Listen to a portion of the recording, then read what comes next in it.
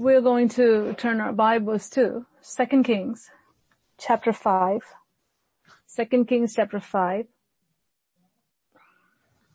And we're going to read from verse 1. 2 Kings chapter 5 from verse 1. Now Naaman, commander of the army of the king of Syria, was a great and honorable man in the eyes of his master, because by him the Lord had given victory to Syria. He was also a mighty man of valor, but a leper. I'm going to read again, verse 1. Now Naaman, a commander of the army of the king of Syria, was a great and honorable man in the eyes of his master, because by him the Lord had given victory to Syria. He was also a mighty man of valor, but a leper. Now, we see here in God's word, the Spirit of God has recorded very specific things about Naaman, about Syria, and about God. 3 things there. One is information, important information about Naaman. Another thing is an important information about Syria. And another thing is an important information about God, our God Almighty. So when you look at this triangle, that's what the Spirit of the Lord is showing me right now. I'm just going with what the Holy Spirit is showing. And what words that God is giving to us at this hour is from the mouth of God to our hearts. So just pay attention and grab hold of it. A beautiful, glorious triangle. With God at the top, Syria on one side, and Naaman on the other side. With God at the top in your life, your area in your spiritual life and the domain that God has for you and you. God at the top of your life, and the inheritance that God has for you, and you, your involvement in becoming whom God wants you to be in this earthly realm. In Naaman's life, Naaman was a Syrian. He was living in Syria. His life was a life that was established by God Almighty, even though he did not know God. Now you look at yourself, and I look at myself. We are in a better place than where Naaman was before, because we are in the vineyard of the Lord Jesus Christ. We know God. See, if God had a plan for Naaman, who didn't even know God, because God was going to bring him into his fold, imagine God had a plan for you when you didn't know God, when I didn't know God. And because of that, his eyes were upon us, even when we didn't know him. And because of that, he was with us, even when we didn't know him. Now, beyond that, we know him now. When we know him now, there's a connection between God and his people to the place where he has placed them. God's connection with you and the place that God has placed you is very important. If I don't realize what God can do in and through my life in the place that God has placed me, then I'm just going to merely exist and not fulfill the call of God upon my life. You look at Naaman. Naaman was a commander of the army of the king of Syria. God had placed him as a commander of the army of the king of Syria in a location, Syria. God had given him a job to do through the king of Syria. Now in Syria, Naaman was an honorable man in the eyes of his master, because by him the Lord had given the victory. Now you look at the job that was given to Naaman, And the place that God placed him, which was Syria, he could have been born anywhere in the world, but God chose Naaman to be born in Syria, be under the king during that time. And God's call upon Naaman's life was to be a useful vessel there in the hands of God, because God was the one who gave him victory while he was in Syria. Wherever Naaman went, God gave Naaman victory because God was with Naaman. Think about this. If God was with Naaman the Syrian and gave him victory over his enemies wherever he went, how much more you as a child of God? How much more I as a child of God? When we are in the army of the living God, when we are in connection with God Almighty, bought by the blood of Jesus, and we are in that covenant relationship, and our relationship with God in that triangle is very, very secure because of the blood of Jesus. How much more victory is guaranteed for us when we go after our enemies? How much more? For sure, if God gave victory to Naaman, and if God established Naaman, and if God was with Naaman and gave him victory over all his enemies wherever he went, God was with him. And he gave him victory every time Naaman won. Every time you go against the forces of darkness, you win. Every time I go against the forces of darkness, I win. You know why? Because God being with us guarantees our victory. God being with you guarantees your victory. Whatever you're facing in your situation, whatever your problem is, whatever may be trying to overpower you. See, without war, there is no victory. Without battle, there is no victory. Whatever you may be facing, the God who was with Naaman is with you, except you are in a covenant relationship with him. You bring this directly to the story that Jesus told his people, which was the widow and the unjust judge, where the widow went to the unjust judge every day.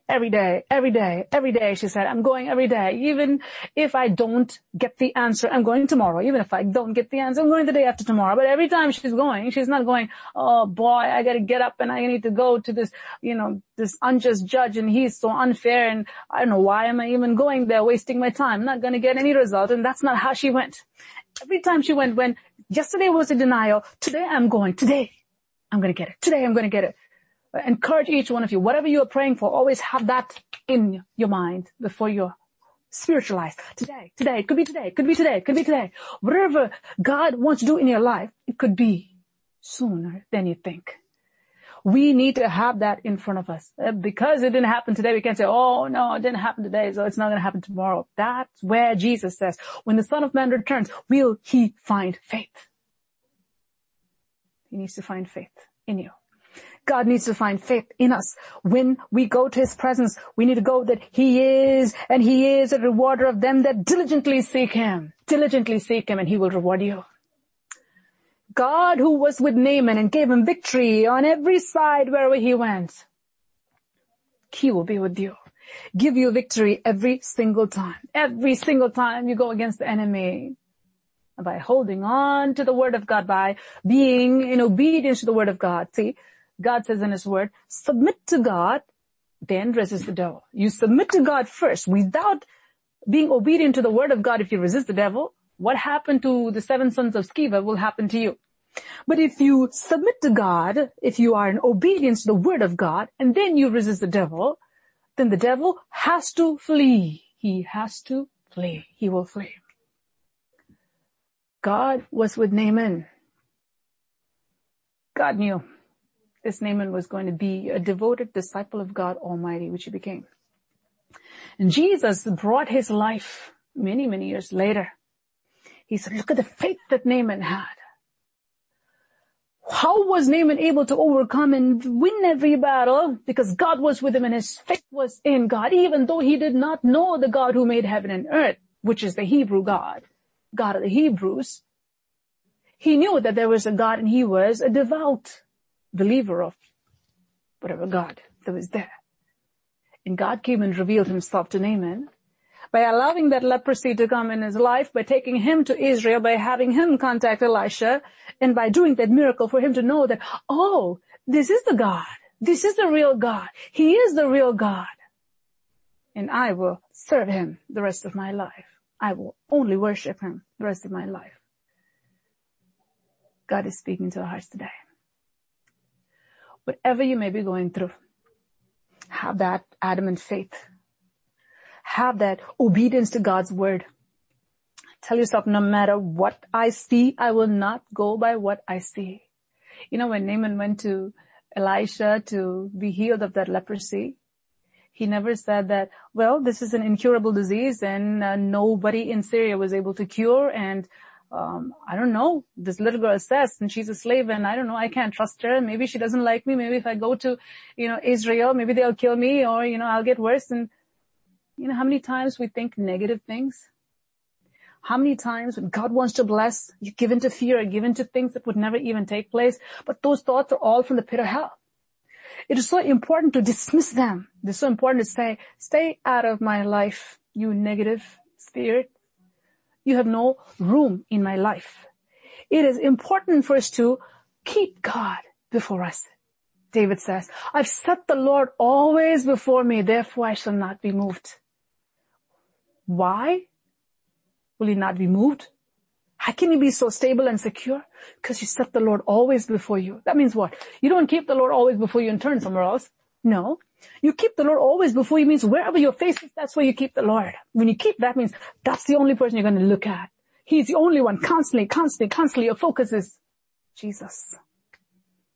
I will never look at the winds and the stormy clouds. I will never look at the waves and their roaring sounds. I will never look at the waters around me, because I will never take my eyes off you, Jesus. So important. Never take your eyes off of God. Yeah, things are happening. When it hurts, it hurts. Yeah. But our focus should not be, oh boy, this hurts and that's it. I'm gone and I'm not going to come up. No. When it hurts, what do you do? Oh, Jesus, it hurts. Jesus, help me. Jesus, I know you can do it. And where's your focus? Your focus is on Jesus. When things go wrong, you don't deny saying that, oh, I don't believe that it's going wrong. I believe everything is going right. No, you're in an imaginary world. And somebody sees it, say it's just cuckoo. You're seeing something is going wrong. What are you going to do about what you're seeing right now? That's what happened with Naaman. He really had leprosy. Elisha didn't say, well, pretend that you don't have leprosy. No. This is a real condition. But you need to do something about it. It's important to understand what you have. It's important to know that, I have a problem. Mary saw that there was a problem in that wedding of Cana. There was a shortage. And she took that problem to Jesus Christ. And Jesus didn't say, well, I'm here, so there is no shortage. No, there is. Jesus was there, and yes, while he was there was shortage. We saw this before. God spoke to us that month when all these things were going to happen. Jesus was there, and yes, Jairus' daughter died. Jesus was Lazarus' friend. Yes, Lazarus died. Elisha was there. The woman's son died. Shunammite woman's son died. Elijah was there. Zarephath's widow's son died. So, because God is there doesn't mean that we're not going to have problems. No. God says that you shall tread on serpents and trample scorpions. Without having serpents and scorpions, what are you going to tread on? That means you will be put in a place where you will have lots of serpents and lots of scorpions. Yep. But at that time, it's the power of the Holy Spirit that fills a child of God to trample serpents and to tread on scorpions. You think about David. He went against the bear and he went against the lion. Why didn't God just keep the lion away and bear away? David was sitting and the lion came, and while it smelled David far away, the lion turned away and walked. That's not how the story goes. Or the bear saw, and while he was playing the harp, it heard the music and it got horrified, and this, electric shock went into the bear's body and it just fell and he died there. No, that's not how the story goes. The presence of God was in David. God was there. But how was God training his hands for battle and his fingers for war? He let that beast come near him. He let that wild beast come near him. While it came near him, the Spirit of God came upon him just like how it came upon Samson. It empowered him, strengthened him. All of a sudden, the strength of God filled him and he went against that bear, went against that lion. That's how God works. He doesn't take the problem away. And he doesn't say, well, the problem is gone and you won't have to face it. How are you going to grow spiritually? So in the midst of trials, in the midst of the storm, Jesus was in the boat and the storm came. Yes, it came. But they didn't die. Jesus stood up and he showed that he's the Lord over the winds and the waves. The son of that widow of Zarephath. Yes, he died, but he didn't remain dead. Yes, Jairus' daughter died, but she didn't remain dead. So it's a greatness too, with the path of God, whatever path God is leading us through. It may look horrifying. It may look scary. It may look impossible. Many times it will look impossible. But in the midst of that, who is our God? Is he alive or dead? Is he doing the same things he did 2,000 years ago, or he's changed? He's the same yesterday, today, and forever. So, from the time that Jairus' daughter died and Jesus had to walk there, it took some time. From the time that Lazarus died and Jesus went there, it took some time. From the time that Shunammite's son died and she took the donkey and left the child and went to Elisha, and for Elisha to come back to them, it took time. It didn't automatically happen. The resurrection didn't automatically happen. It takes perseverance. That woman, that Shunammite woman, got up and she went. I encourage you to read that section. She got up and she went. She will not stop. She will not take no for an answer. And she said, Elisha, you need to come with me. Without you coming with me, I'm not going home. Period. She persevered. She endured. She went home until she saw her son come back to life. She did not stop. Those are the people God is looking for. People who will know how to pray and persevere in prayer, faith. So you look at the unjust judge and the widow and how she went with faith every day. Even though it was a no the previous day, the next day she got up and she said, I'm going to get it today. Determination.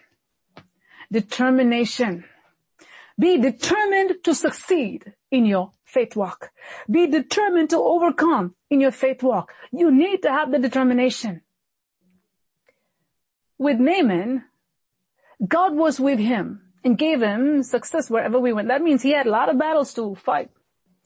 Every battle he had to face, God was with him and gave him the victory.